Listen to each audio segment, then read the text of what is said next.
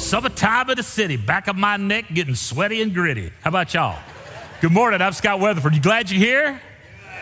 Yeah. Well, we're going to continue this series on Uncommon in the book of Acts, and here we are. Goodness, it seems like I've been preaching through Acts forever. We've got 3 weeks left, and today we're going to be talking about a strange thing called conversion. Now, you see some guys with referee jerseys on. Guys, jump up like young deer to your feet. Do the best you can. Okay, these are guys refereeing Upward football. You can referee Upward football once or twice or 3 times this season, but we need you. Now, Corey, are we usually mean to the refs at Upward football?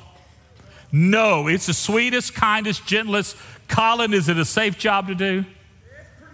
Bucky, if they'll let you do it, will we let anybody do it? Anybody do it. Okay, you guys can be seated. You can see these guys, they'll sign you up. If you want to make a difference 1 week, 2 weeks, 3 weeks in this season, doing an incredible thing called Upward football, then sign up because we use. Now, I would sign up for referee, and I want to, but I can't run. If you see me running, something bad's happening, probably going to eat me, so get in front of me, okay?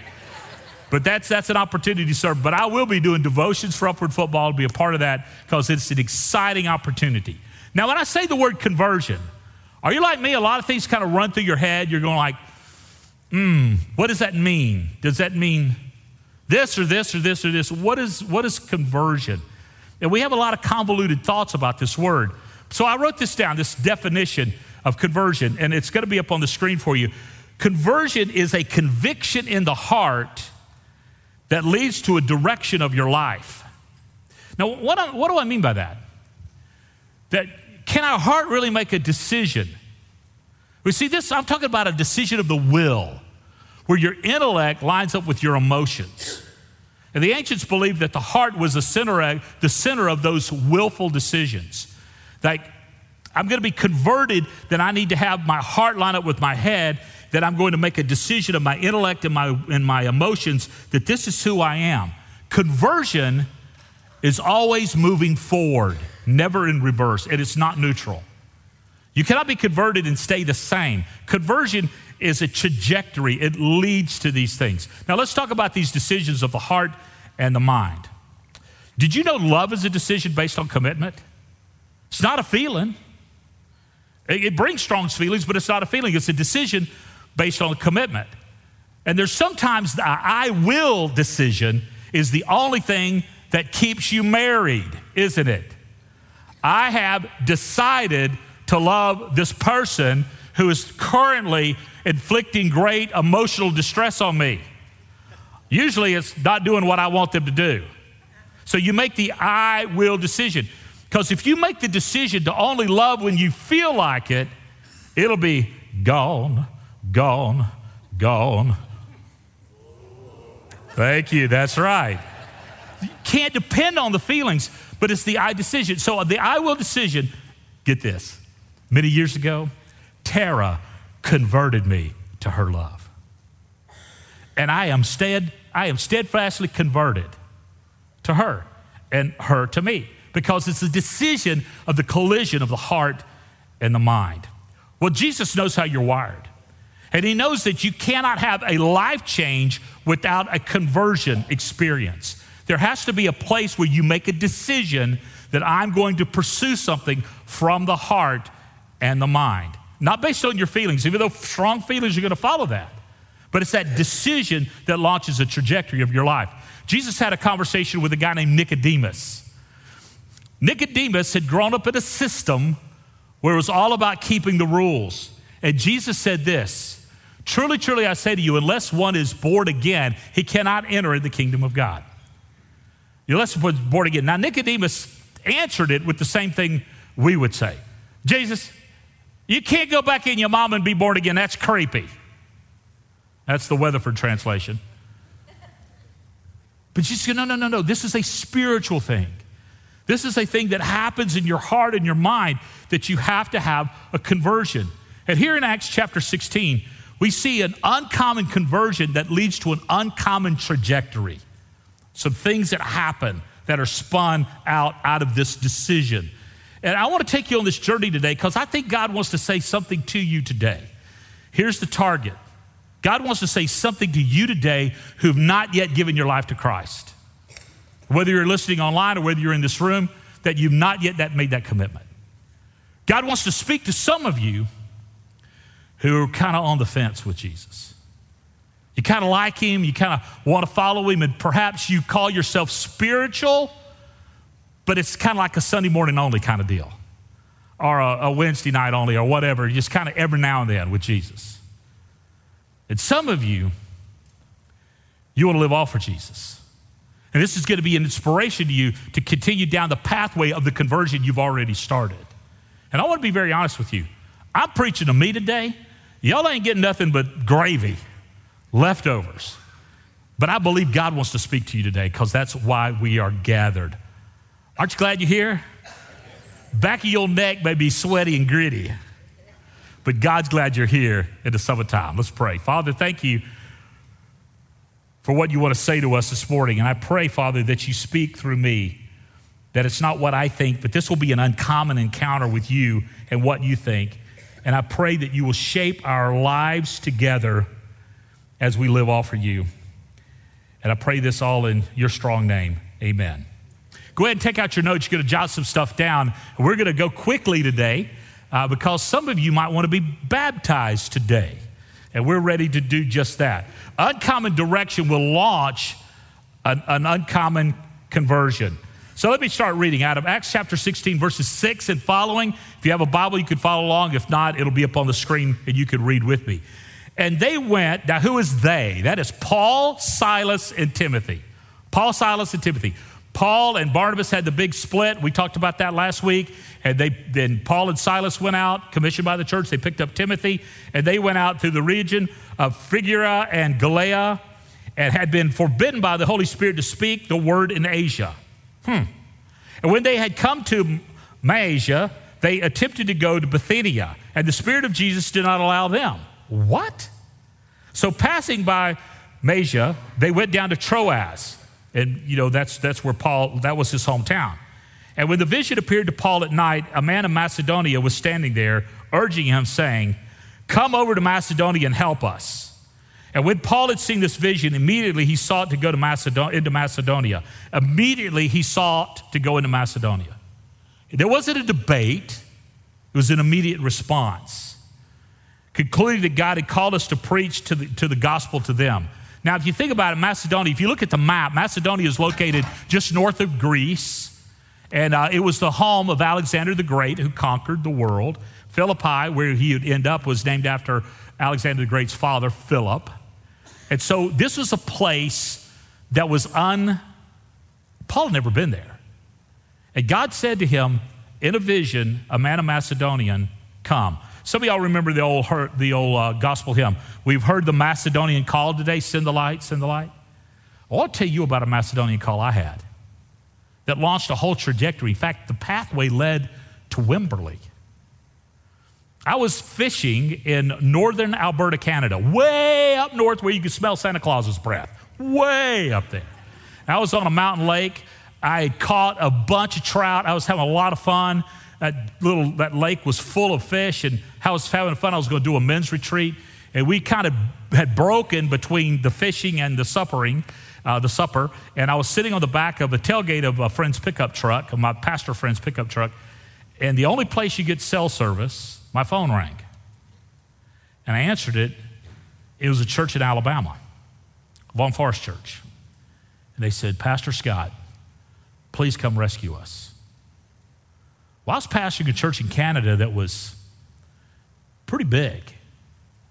$10 million annual budget, 5,000 people a weekend roughly in attendance. 9,800 people attended that church on Easter Sunday in Canada. I was the lead pastor there. And this church called. Everything in my logical mind should have said no. But everything in my heart said be open. Tara and I flew down there to visit with this church. We met with 10 different people groups of people, about 7 or 8 each time, 10 of them. All of them said the same thing. They said this: "Please, Pastor, come rescue us." In the logical and the vocational and the professional and the financial, we should have said no. but we've heard the Macedonian call. And we went. We went. The pathway through Alabama led to a pathway to working with my good friend Kevin Kruger in the 127 group, which led me to you. Y'all, I wasn't looking for a job when I came here, but I was looking for a home for my heart. And Jesus had my yes before he ever asked. Dan just prayed that for us, that we would say yes to Jesus before he even uttered a direction. I get this from Paul, the Macedonian call. Now, because I'm so spiritual? No. On my best days, I'm a dumpster fire. But because God is so faithful and God is so good, he wants to do something so extraordinary with your life. But you got to get out of the ordinary and the common, and you got to get into the extraordinary, the adventurous wild of King Jesus, not the safety of what you understand as religion, but the daring faith of living all for this one who gave us all for you. We just sang that stuff, y'all. Gave us all for you. Paul and Silas picked up Timothy and they began doing what they knew to do. Do you know you're always going to do what you know to do until you know what to do? Did you know that? You're going to do what you do until you know what to do. And so what these guys did, this is an example to me, to be faithful to God in the moment until he shows you the next. All right? Being obedient to the Holy Spirit means doing the last thing you heard him say to do. So Paul and Timothy and Silas, they started back to the churches that already planted. In fact, they said, if you look at chapter 16, verses 1 through 5, they said, let us go back to the churches we started in Asia. Let's check on them. Let's see how they're doing. They're going back to do the same thing they've always done. Listen to me, y'all. Churches can get into that same rut. We'll do the same thing we've always done. And do you know what a rut is? It's a grave with both ends kicked out. That's what it is. And ruts lead to death. And God says, no, I've got something for you. But here, the great obedience to these guys is they were doing the last thing they heard God say. They were being obedient. Many times, I wrote this down. I want to read it so you get it. Many times, we get so intent on finding the will of God in the future that we do not do the will of God in the present. In the present. We look for a future revelation when a current obedience is what Jesus wants. Why in the world would God show you a glorious future when you refuse to obey him in the present? I want to talk to you about something. I'm talking about the area of generosity, about giving of your time and your talents and your treasure, your resources. We'll say, Jesus, I'll do anything for you, but I'm not going to give because I don't trust you with my money. You know what that's called? Disobedient. The only thing in his word he says to test you on is giving. Now, some of you said, that preacher, he's just after our money. You keep your money. I don't care. But Jesus is not after your money. He's after your heart, and he knows where your heart is, your treasure is as well. And so he says, test me on it. See that I will not open up the windows of heaven and pour out a blessing on you. Do you know why we give in the middle of our gatherings? Because Jesus needs to get paid. No. It's an act of worship. We want to say, Jesus, we're going to sing to you. We're going to pray to you. We're going to respond to you. We're going to let your word be bread and honey and milk and meat. And then we're going to show you we're devoted to you by saying it's not about us, it's about you. And we're going to give to see his kingdom advanced. I want to tell you something. I got a text yesterday from my friend Oswaldo Parmo, who's pastor in upstate New York, Ozzy. We call him Ozzy. Church in Vanny. He's the one that got us involved in Costa Rica and in Cuba and in Nicaragua. He sent me a text. He said, Pastor, I have a pastor friend in Ecuador who wants us to help him. I'm starting next week coaching him. He lives in the most dangerous, drug-infested place of the country. You know what I said to him? Let's go. Let's go. Let's go. Because we need to be obedient to the heavenly call. And in the now, obeying so he prepares us for the next. Relationship with Oswaldo in the now, the present, is leading to opportunities beyond what we could ever hope or imagine or think, all for King Jesus. Does that make sense to you guys? No? Okay, I'll try again. Does that make sense to you guys? Yeah. And so saying yes to him and obeying him and doing what he asked us to do. And this is what Paul and Timothy and Silas were doing. But here then God shows them this next thing. Paul had a vision that changed his direction. Come help us. And Paul immediately responded. Why? Because delayed obedience is disobedience. Delayed obedience is disobedience. I would say this was almost a second conversion experience as per se for Paul. The first one was on the Damascus Road where Jesus saved him and he called him to be the messenger to the Gentiles, the preacher to the Gentiles. And then this one was one where Paul said, you know what? I've got to go to a place that I don't know, to a people I don't know, to do the thing I do know for King Jesus. And so he said yes, and he responded. Now, here's the question I asked myself as I read this.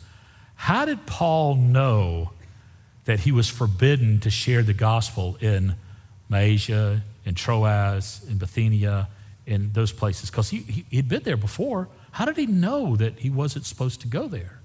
I'll give you the answer. Resistance. Resistance. He experienced a spirit of resistance. As he went back, he wasn't accepted. There was no personal peace that welcomed him in. There was no response to the gospel. They might have said, hey, Paul, we got this. The churches are fine. You just go on. Who knows? He might have had somebody complaining. Silas, your new music man, is going to come in here with all that newfangled music. We don't want that. I don't know. But resistance is a mark that God wants you to go someplace else and move on. Jesus said it this way, and wherever you go, and wherever they do not receive you, when you leave the town, shake the dust from your feet as a testimony against them. Oh. So in other words, to follow Christ, we're supposed to be whimsical and attractive. And if people don't receive us, it's on them and not on us. And then we move to places where they will receive. Will receive. Now you say, well, Pastor, isn't it sometimes when you try to do things for Jesus, you're going to meet resistance, and adversity is going to build character, and character is going to build perseverance, and perseverance is going to produce maturity, and maturity is going to bring glory to God. Doesn't it work that way? Isn't it sometimes people just are cantankerous and don't want to work with you? Yeah. But there's a whole lot of other people that want to. I heard a pastor say one time, we spend too much time corralling goats. We're supposed to lead sheep. Was that just bad? But it's the whole thought, resistance. And if you find yourself in a place of ministry where there's resistance, you need to say, okay, God, is there something I'm missing here? Is there some other people that you want me to minister to? One of the things I love about you guys here at this church, y'all put up with a whole lot of change that I have led. And I appreciate it. I appreciate it. I'll make a confession to you. Last night, I didn't even tell Tara this. Last night, I got extremely sad. Extremely sad. I had a birthday on Thursday, and I turned none of your business. And just the rush of my mortality came upon me. And I got sad because I thought, I don't have that many years left to live all for Jesus. I don't have that many years left to help people know Christ and help churches become healthy. I don't have many years left.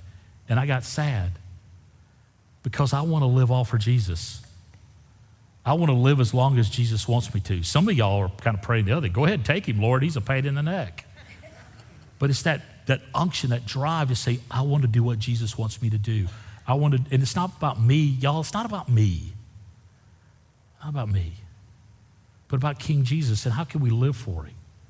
And how can we stretch our days to live all of our days for this one who loves us for all of our days and more and more. Paul said yes. You see, an uncommon conversion will lead to an uncommon church plant. Now, this is what Paul did. Paul didn't blow up, and blow out. Paul came in and he started a church because he knew the local church was the hope of the world. It wasn't the local parachurch or the local televangelist or ministry of traveling evangelists. It was a local church. So he started a church. Listen to this. So setting sail from Troas, he made a direct voyage to Samothrace, and the following day to Neapolis, and then there to Philippi, which is a leading city of the district of Macedonia and a Roman colony. A leading city of Macedonia. He heard the Macedonian call, so he went to the biggest city in Macedonia, Philippi. And there in Philippi, which is a leading city of the district of Macedonia and a Roman colony. Remember, Paul was a Roman as well. So was Silas. So was Timothy wasn't, but he was a Greek, so he was accepted. We remained in the city some days, and on the Sabbath day, we went outside the gate to the riverside, where we supposed there was a place of prayer, and we sat down and spoke with women who had come together. And one who heard us was a woman named Lydia from the city of Thyatira. Lydia.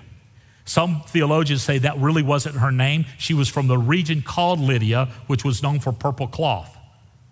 Others say that was her name, and she was named after that reason, but she was from Thyatira, a seller of purple goods. So she was a fashionista. This is who she was. And who was a worshiper of God. And the Lord opened her heart to pay attention to what was said by Paul, and after she was baptized, and her household as well. Now, the word household is a Greek word called oikos. It means your circle of influence. I want you to hold on to that. We're going to come back to that. And she urged us, saying, if you had judged me to be faithful to the Lord, come to my house and stay. And she prevailed upon us, and we were going to the place of prayer. While we were going to the place of prayer, we met a slave girl who had a spirit of divination and brought her owners much gain by fortune telling. She followed Paul and us, crying out, these men are servants of the Most High God who proclaimed you the way of salvation. And she kept doing this for many days. Paul, having become greatly annoyed, I love that about Paul. You have to guess where he stood. He's going like, really? Really? He turns and says to her, to the spirit, I command you in the name of Jesus, come out of her. And it came out that very hour. Now, that was an interesting decision that Paul made to cast that demon out. But here you got Lydia, a fashionista, and a former demon-possessed slave girl. I don't think that's a great launch team for a new church plant. But this is what God was doing. God was bringing things together. Because Jesus had become the director of the movement and not Paul, Paul and his team experienced the uncommon life that Jesus has for them. They started out saying, well, let's just go where we've been. And God said, no. I'm running this, not you. And I'm going to change your direction, not you. What about you? When you say yes to Jesus, you know you make some big decisions. You decide to give up your rights to location, your rights to vocation, your rights to prosperity, your rights to direction. You give up your rights when you say yes to Jesus, because he's the Lord of us. And Paul experienced this uncommon movement of God because he said yes to Jesus before he asked.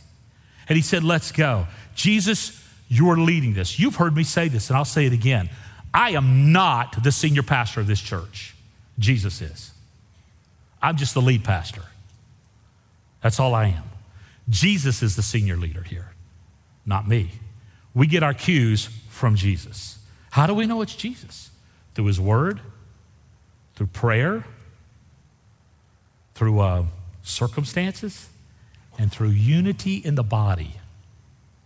That's why tonight we're going to come together. We're going to talk about phase one, what our building expansion may look like, because we move together in unity. I will never announce something to you and say, hey, here's where we're going. I will say, hey, I think this is where we should go. What do you think?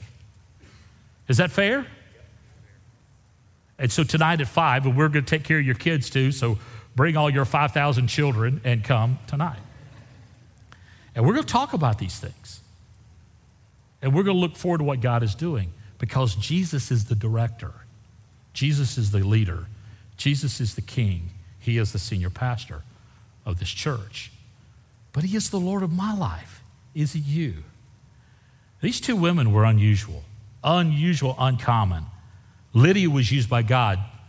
Some theologians, and I think this is right, believe that she returned to Thyatira and started a church there. Why? Because we do not have biblical evidence that Paul or Silas or Timothy or Titus or any of that crew ever went to Thyatira, but there's a church in Thyatira because it's mentioned in the book of Revelation as one of the 7 churches of the Revelation.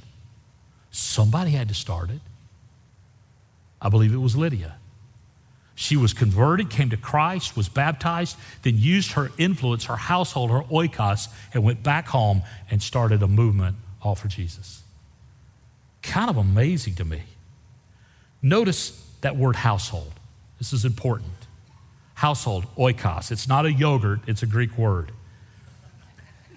God has placed you in a circle of influence for his glory. You have an oikos. You have an oikos. If you look and take the center of your life, you realize, who am I influencing? Well, hopefully you're influencing your family, and then hopefully you're influencing your friends, and hopefully you're influencing your coworkers and the students who you're around, and you're influencing, and hopefully maybe you're like really influential. Tara and I went to Dillard's this past weekend, and she scurries off upstairs to the women's. Y'all ever notice that the women's clothing is like 50 times more than men's? Have you ever noticed that? Because us men are pretty simple. You know, give us a pair of breeches and a shirt and we're good. You girls are all into fashion. That's fine. We like it. That's my story. I'm sticking to it. Okay, anyway. So I'm down there poking around looking for awesome shirts like this one. I bought this one. Isn't it good looking? Yeah. Brings out my eyes. Anyway, I just kind of walking around down there, and there was this lady who's kind of trying to help me, and she just says right out of the blue, all for Jesus. I went, what? I looked at her, she goes, all for Jesus. I went, yes, ma'am, all for Jesus. She said, I was reading your bracelet.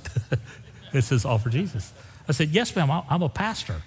And then she began to tell me her life story, including how old she was and like the whole deal. And it was just like, what? And I've told y'all, I've had these experiences where people just come up to me and start talking to me. You know what that is? My oikos. My oikos. Tara and I had a meeting with someone in San Antonio about a business deal, and it turned into an opportunity to talk to her about King Jesus. She might be listening online right now. I don't know. It's the oikos. Get your head on a swivel and realize Jesus has placed you where he wants you to be influential for him. It's not about you. It's about him. And when you start living for him, your life will take on a peace and a calm and a reward that you'd never imagined. When you live for you, you're going to be anxious, pensive, and worried. When you live all for Jesus, you're going to be free. Because when the Son has set you free, you are free indeed. Free indeed. Oikos, influence. Lydia and her household trusted Christ. Lydia used her influence as a fashionista. This slave girl used her influence and created a ruckus in Philippi. Paul grew annoyed with that girl. I think that's hilarious. And that set in motion yet another deliverance. So an uncommon conversion will lead to an uncommon deliverance.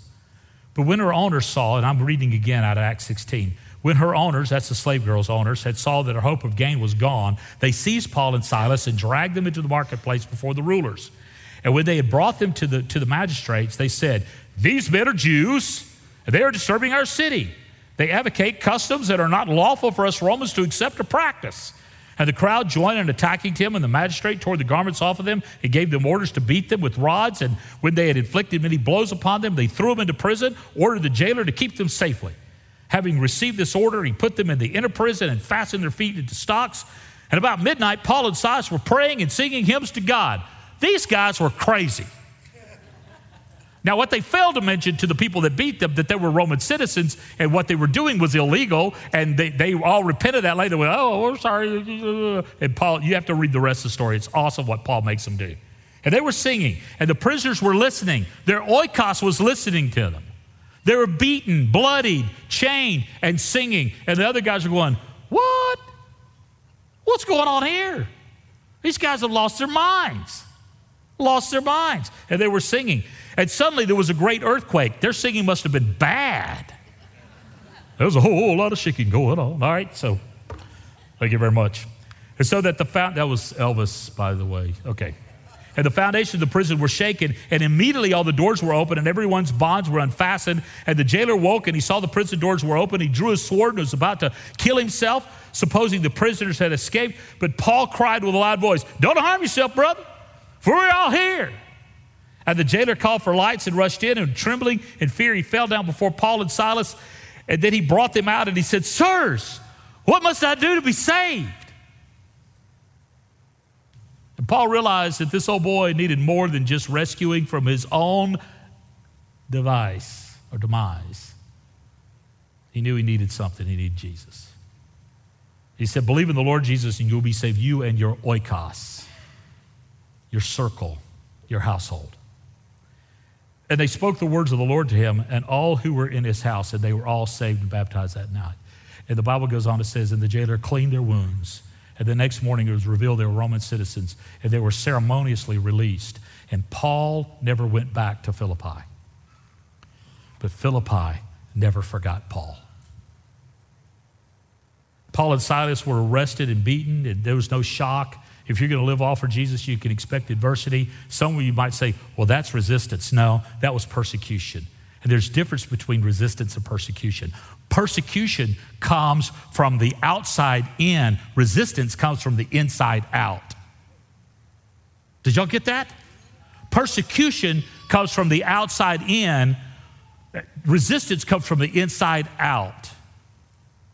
In the church, y'all, we have to make sure that our unity is so tight, we do not have resistance of carnality, but unity and the bond of peace.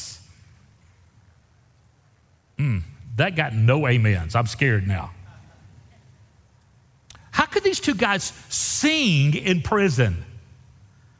Bloody, beaten, shackled, facing a demise. Maybe Paul said, dude, when they find out that we're Romans, they're going to let us out of here. Maybe he had a good attorney, Colin. We're going to call up Colin. He's going to get us out of here. But they had this tension. But you know what? These guys, well, Paul said it this way. I've been crucified with Christ. I no longer live. I who live, but Christ who lives in me. And the life I now live is by faith. In the flesh, I live by faith in the Son of God who loved me and gave himself for me. I'm cool. I'm a dead man. I don't live for me. I live for Jesus. If I'm beaten him, if I'm changed, it don't matter. It's just a little while. Jesus is Lord. In fact, Paul said this to the church. He wrote the church in Philippi who knew about this. He said, hey. Life is hard, and it gets harder, but Jesus is Lord, so I'm going to rejoice.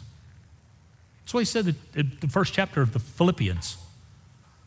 Life is hard, it gets harder. For me to live as Christ and to die as gain, I'm going to rejoice. Wow. He later says, rejoice in the Lord always. Again, I say it, rejoice. Let your forbearing spirit, in other words, the spirit that influences your oikos, make known to all the Lord is near. He wrote that to the church in Philippi. From prison in Rome. He was no stranger to a prison. Wow. And the greatest question ever asked in the book of Acts comes from this Philippian jailer. Sirs, what must I do to be saved? What a great question. You see, Judaism says this. If you're going to be saved, you got to keep all the law. All of it. All of it. Over 2,000 regulations just for keeping the Sabbath day and making it holy. Over 2,000 regularly. You got to keep all of those. In fact, when Jesus said, hey, don't worry about the speck in your brother's eye, but a log in your own. You know what the speck in the brother's eye was? A small ceremonial infraction because you didn't stand up or you didn't do something right in a gathering. Something small, minor. And the log was a grievous sin. And Judaism says, you got to keep all this law. Greco-Roman paganism said, you better not tick off the gods. You get the gods mad, you're done. So you better go to their temples and you better worship them. You better give them your sacrifices. You better do all the things. You better bring your money to the priest. You better do all these things because you're not going to be saved unless you keep the gods happy. And listen to what Paul says to the Philippian jailer. Believe on the Lord Jesus Christ and you'll be saved, you and your household. What? Yeah. Yeah, just believe. Have y'all noticed that every time I speak to you guys, at the end of the gathering, I always offer you an opportunity for you to pray and receive Jesus? Do you know why I do that? Because I want you to get saved. I want you to believe. Listen, this is going to go poof. You don't even have to pray that prayer to be right with God. All you have to do is believe. Why do I have you pray that prayer with me?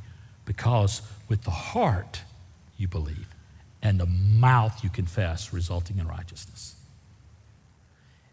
Doesn't that sound like a conversion of the head and the heart to give you the will to do what pleases God? Have you believed in your heart and confessed with your mouth? Then you're saved. Well, I haven't kept all the Baptist rules. Neither have I. But it's not about that. I haven't kept all the Catholic rules or the Methodist rules or the Presbyterian rules or the Jewish rules or the Greco-Roman rules. It's not about that. I have a relationship with God through Jesus because I have called upon his name and have been saved. What about you? What about you? And if you have been saved, are you living saved? Are you still living in fear and in bondage? Are you still living in anxiety and worry? Are you living in freedom? Freedom. I don't know about you, but on my best days, I'm a dumpster fire. But I've got a King Jesus who's taking this dumpster fire and he's warming the world with it. What about you? And I read about this stuff and I go, how does this apply to me? Then I realize all of this is about bringing glory to God.